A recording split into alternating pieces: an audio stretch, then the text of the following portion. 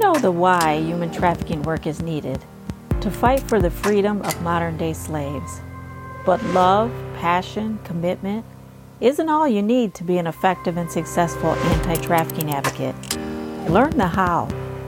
I'm Dr. Celia Williamson, Director of the Human Trafficking and Social Justice Institute at the University of Toledo. Welcome to the Emancipation Nation podcast, where I'll provide you with the latest and best methods, policy, and practice discussed by experienced experts in the field so that you can cut through the noise, save time, and be about the work of saving lives. Welcome to the Emancipation Nation podcast. We have Sarah Bessel that's coming back this week to dive deeper into some of the issues that I think you're going to find really interesting. This week, I want to really talk about prosecution and prosecution at any cost. Sarah and her team have done a lot of research in this area. And so it's, we tend to think that traffickers are arrested and then they go to court and then hopefully they're convicted if they did the crime and they go to prison and victims receive justice. And, but it's not that simple. It's not that black and white. And so I really want Sarah to talk more about this really cool report they did that I think everyone should read. But so some victims are not willing to testify against their trafficker. And what happens in those cases? So Sarah, can you talk about the report that you all did and some of the findings? Absolutely. Thank you so much, Celia. And all of the credit goes to my fantastic colleague, Alexandra Yelderman, who did the research and wrote this report on this important topic. And the report, which is titled and up on our website, called Prosecution at Any Cost, the Impact of Material Witness Warrants in Federal Human Trafficking Cases, highlights the really troubling practice of arresting human trafficking victims in order to secure their testimony against their traffickers. Because trafficking victims' testimony is so critical to putting traffickers behind bars. If a court anticipates that a witness's testimony is what they call material, but determines that the witness is unlikely to appear willingly, a court can issue a material witness warrant for the witness's arrest. And this is without regard to whether or not the witness is also a victim. So even if I'm scared, if I'm afraid, if I have just been victimized and traumatized repeatedly by my trafficker, my government may compel me to come into the courtroom and give testimony when I don't want to? That is absolutely correct. We found, our researchers found in this report, 49 individual instances of a material witness warrant being issued to either a trafficking victim witness or someone related, a related witness. And essentially what the report points out is that detaining a trafficking victim in order to compel them to testify at trial is frankly at odds with a victim-centered approach to human trafficking. And, at what cost to victims should traffickers be brought to justice? Absolutely. And so, and many trafficking victims don't even have an attorney, according to the report, until they're arrested on a warrant like this, right? That's correct. And even then, they're not being provided with, or we don't believe that they're being provided with the information that they are due under the Crime Victims' Rights Act. And we cite in the report that the Crime Victims' Rights Act is a powerful check on prosecutors that are acting against the best interests of the victims. And under that statute, victims of crime, whether they be adults or minors, have substantive rights, the right to be treated with fairness and with respect for their dignity and privacy. And so they should be connected with support services, and they should be connected with counsel who can help them navigate a really complicated legal process.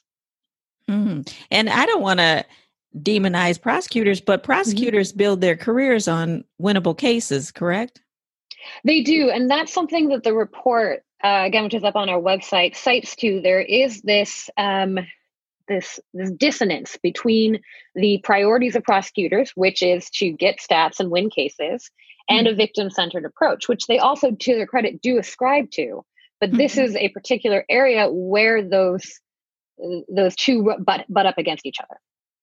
Yeah, it seems like a conflict. If I'm a prosecutor, I am very interested in building my career on winnable cases, and if that might be at the cost of perhaps even further traumatizing victims by compelling their testimony, then maybe I might make that choice. Right, exactly. And that choice, as we found, has been made at least 49 times. Our data set, as we discussed on a previous interview, is focused primarily on federal criminal case dockets. And as the report says, we identified 49 cases, but there's reason to believe that there could be much more, just because we're reliant on documents that reference a material witness warrant. And it's entirely possible that it's not referenced or it's under seal and we can't access them.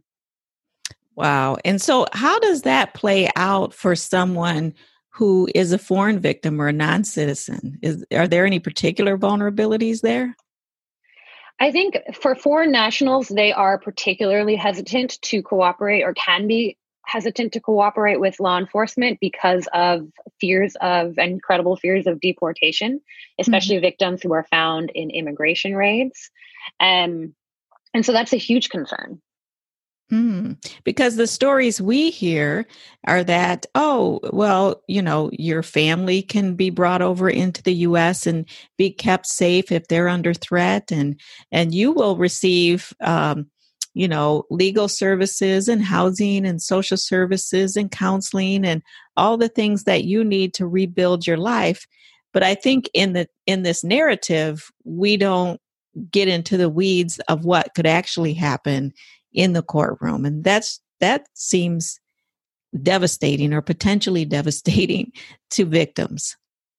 It is incredibly devastating for victims. The risk for further traumatization of persons who have already been so incredibly traumatized by their trafficking experience is very high. And so what could we do about this issue? There is a conflict here between victim-centered services and victims receiving justice, whether they want to receive justice or not. So what does your team see as a resolution? So we really see the Crime Victims' Rights Act, which I mentioned previously, as a really powerful check when prosecutors are acting against the best interests of the victims. And as I said, under that act, victims of crimes have various rights. And so we would argue that when a victim witness is engaging with law enforcement, that they be made aware of their rights under the Crime Victims' Rights Act, that they be provided with information about support services, and they are assisted in contacting those services. In the case of a minor, appointing what's called a guardian ad litem is arguably in the best interests of minors and protecting them. And lastly, I think in keeping with the larger discussion nationally on defunding the police, we would argue that a focus should be on providing services to trafficking victims rather than arresting and incarcerating them, which this report touches on and which our research indicates is the norm. We need to flip that. We need to ensure that victim witnesses in human trafficking cases can remain accessible to law enforcement if they have need of them, but have them in specialized shelters, have them in hotels. Don't put them in jails. Yeah, it seems like we are really serving criminal justice instead of serving the victim. We're making it very convenient for criminal justice to do their job, but not victim-centered at all. So guardian ad litems, I think that's awesome for people underage. Who do you suggest be that advocate for people who are adults to make sure that their rights are protected? So unfortunately, in our current legal system, we don't have a right to counsel for victim witnesses. But again, as mentioned with the CVRA, the Crime Victims' Rights Act, there are support services available for victims, and those support service organizations have contacts with lawyers. And so that's why we find it so critical that victim witnesses are connected properly with these support services organizations who can then refer them out to legal service providers that can help and assist them to navigate the justice system in the way that they want. Mm-hmm. And so tell us a little bit about another report that was really eye-opening, human trafficking and forced labor in for-profit detention facilities. Talk about the issues there. Sure, I'd be happy to. So this is another report also written by the brilliant Alexander Yelderman, and it's a fact sheet on human trafficking and forced labor in for-profit detention facilities, and it gives an overview of the current landscape of strategic litigation. And so essentially, the 13th Amendment, which has a carve-out for prison work, only applies to people who have been convicted of crimes. This does not give prisons carte blanche to abuse inmates and exploit their labor. And so really what this report focuses on and brings to light are the various areas within this universe where advocates are really creatively using the Trafficking Victims Protection Act to file lawsuits to push back and whittle down the 13th Amendment carve-out for convicted individuals to its original narrow, plain language. Mm-hmm. And that means in English. Oh, sorry. I'm so sorry. That's okay. I think you went off into legal lawyer land. So thank you for checking me. It's an affliction. Yeah. So tell us in English, what does that mean? So basically it means that, yes, well, the 13th Amendment does allow a carve out essentially for slavery and involuntary servitude as a criminal punishment. It doesn't, in plain English, mean that private prison corporations can force allegedly civil immigrant detainees to work because those immigrant detainees have not been convicted of a crime. It does not mean that municipalities and other officials can effectively conspire to create a system of debt servitude. We in the legal world call it peonage, and it's a form of forced labor that has been outlawed in this country. So it sounds like you're saying these for-profit detention, these for-profit prisons will have inmates work in a way that is for the prison's benefit. Is that what's happening? That's what the plaintiffs, especially in the civil immigrant detainee cases, are alleging. So in that line of cases, there have been multiple cases filed against immigration detention facilities owned by GEO Group and CoreCivic, the two largest private correctional corporations in the United States. And it's called the voluntary work problem. That was a slip of the tongue. A voluntary work program. Sorry, Freudian slip. Or VWP. And under that program, they're only paid $1 a day for doing janitorial work. And the way that they allege that they were coerced into doing this work is through threats of solitary confinement, charging for food and water. They allege that the facilities would threaten to revoke their family visitation rights, withhold mail delivery. And the plaintiffs have made the argument that GEO and CoreCivic are allegedly profiting off of this incredibly cheap and forced labor. They don't have to pay a janitorial staff because they're forcing their inmates to do that. Wow. So corporate, so this is a business. It's a corporate entity is legally so far practicing what we all would consider forced labor practices. Yes, that's what the plaintiffs are alleging. Again, these cases are currently ongoing and moving through the court system in various states. And so we're tracking these cases very closely to see where they're going. That is very interesting and makes total sense. We have a for-profit prison where I am in Ohio, and there are many, many complaints, and the AFL-CIO have come to town and done presentations for us to understand that these for-profit detention facilities are really just businesses that I think they were using different language, but were engaged in forced labor, labor trafficking in essence. And I understand that's what's being alleged. So we have to find out, what the final fallout is. But how did this come about? How are prisons just able to, why aren't prisons government run? Why can some business come to the forefront and say, yeah, I'd like to open a prison and I'd like to detain people? And I didn't even know that was possible until a few years ago. How did that come about? Do you know? That is a really good question. And I would have to defer to my colleague on that because I'm not as well versed in the prison industrial complex. But I do know that it is a significant problem in the United States. And it is, yeah. Yeah. I think that is just going to be an uphill battle, very political, because there has to be millions of dollars on the table here.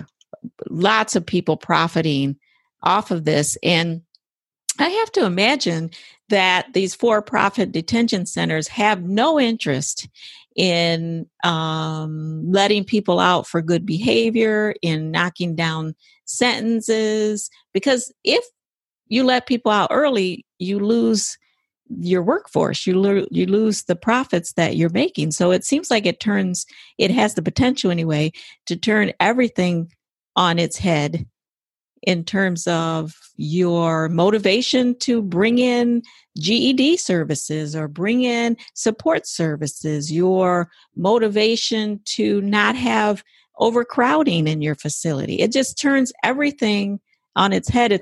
Seems like a big conflict of interest when that happens.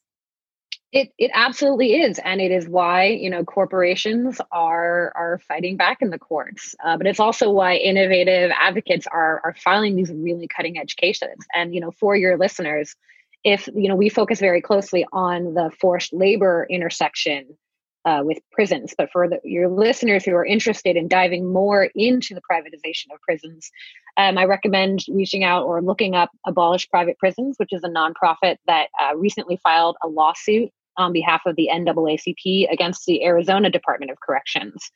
Those claims are under the 13th Amendment, but as the title of their organization implies, their mission is to truly to abolish the privatization in the prison industrial complex in this country.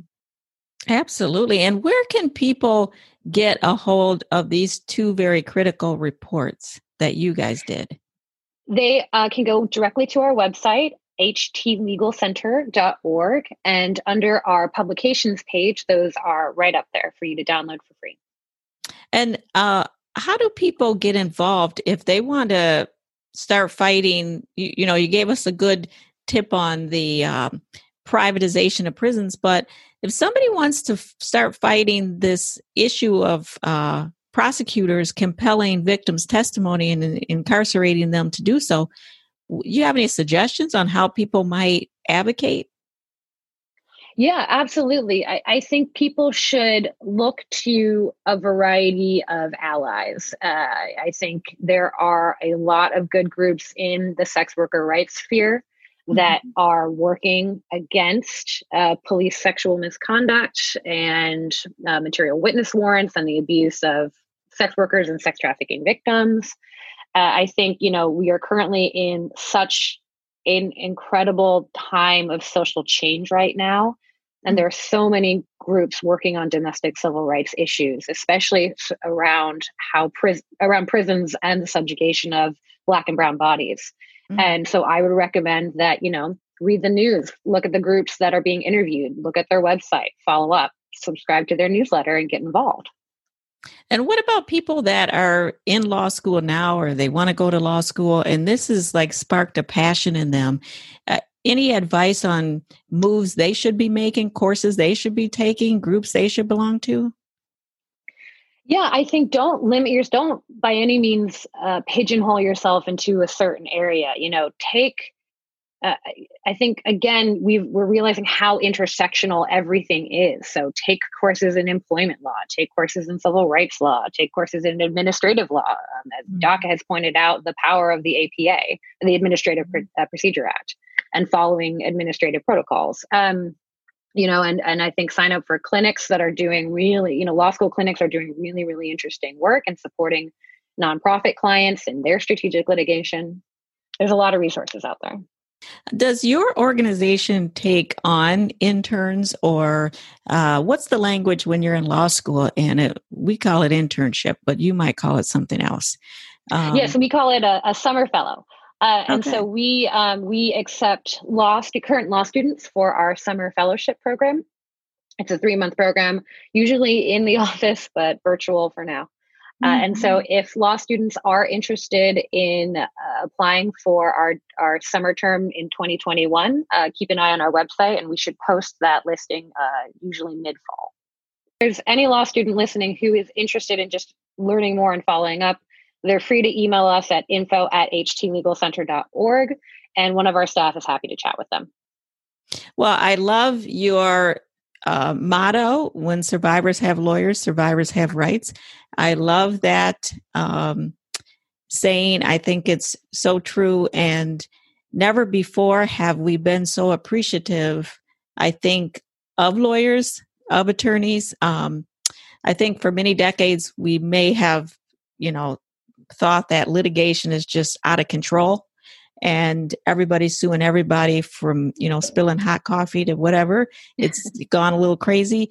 And now I think in these times, we really have to take a step back and appreciate the work that lawyers are doing all across the country and around the world, from showing up at airports, when people were trying to come into the country, to making sure that every single person's rights are protected. I mean, it's a big job. And I think we forgot for a moment the importance of somebody standing up for our rights and teaching us about the nuances, not painting human trafficking with a broad stroke and thinking that everything is all right, but showing us the nuances and the steps we need to make, right now, to make sure that what we go out and say in our human trafficking presentations and what is the truth, and that we educate people that we have still a lot of work to do. So I just appreciate these 2 reports, and we may ask you back, Sarah, if you don't mind. We'll just keep pestering you. But no bother at all. We're happy to always hop on. It's a great show. Yeah, I think that people, once they understand what's actually in these 2 reports, I think they will start going out and talking to their people, and the ripple effect will just be huge. And, what I would say is to start talking to your legislators and start talking to people that can open doors, because you all did the work, you did the report. And now if the advocates will take the report and start talking to people in power, we can start to move this mountain, I believe.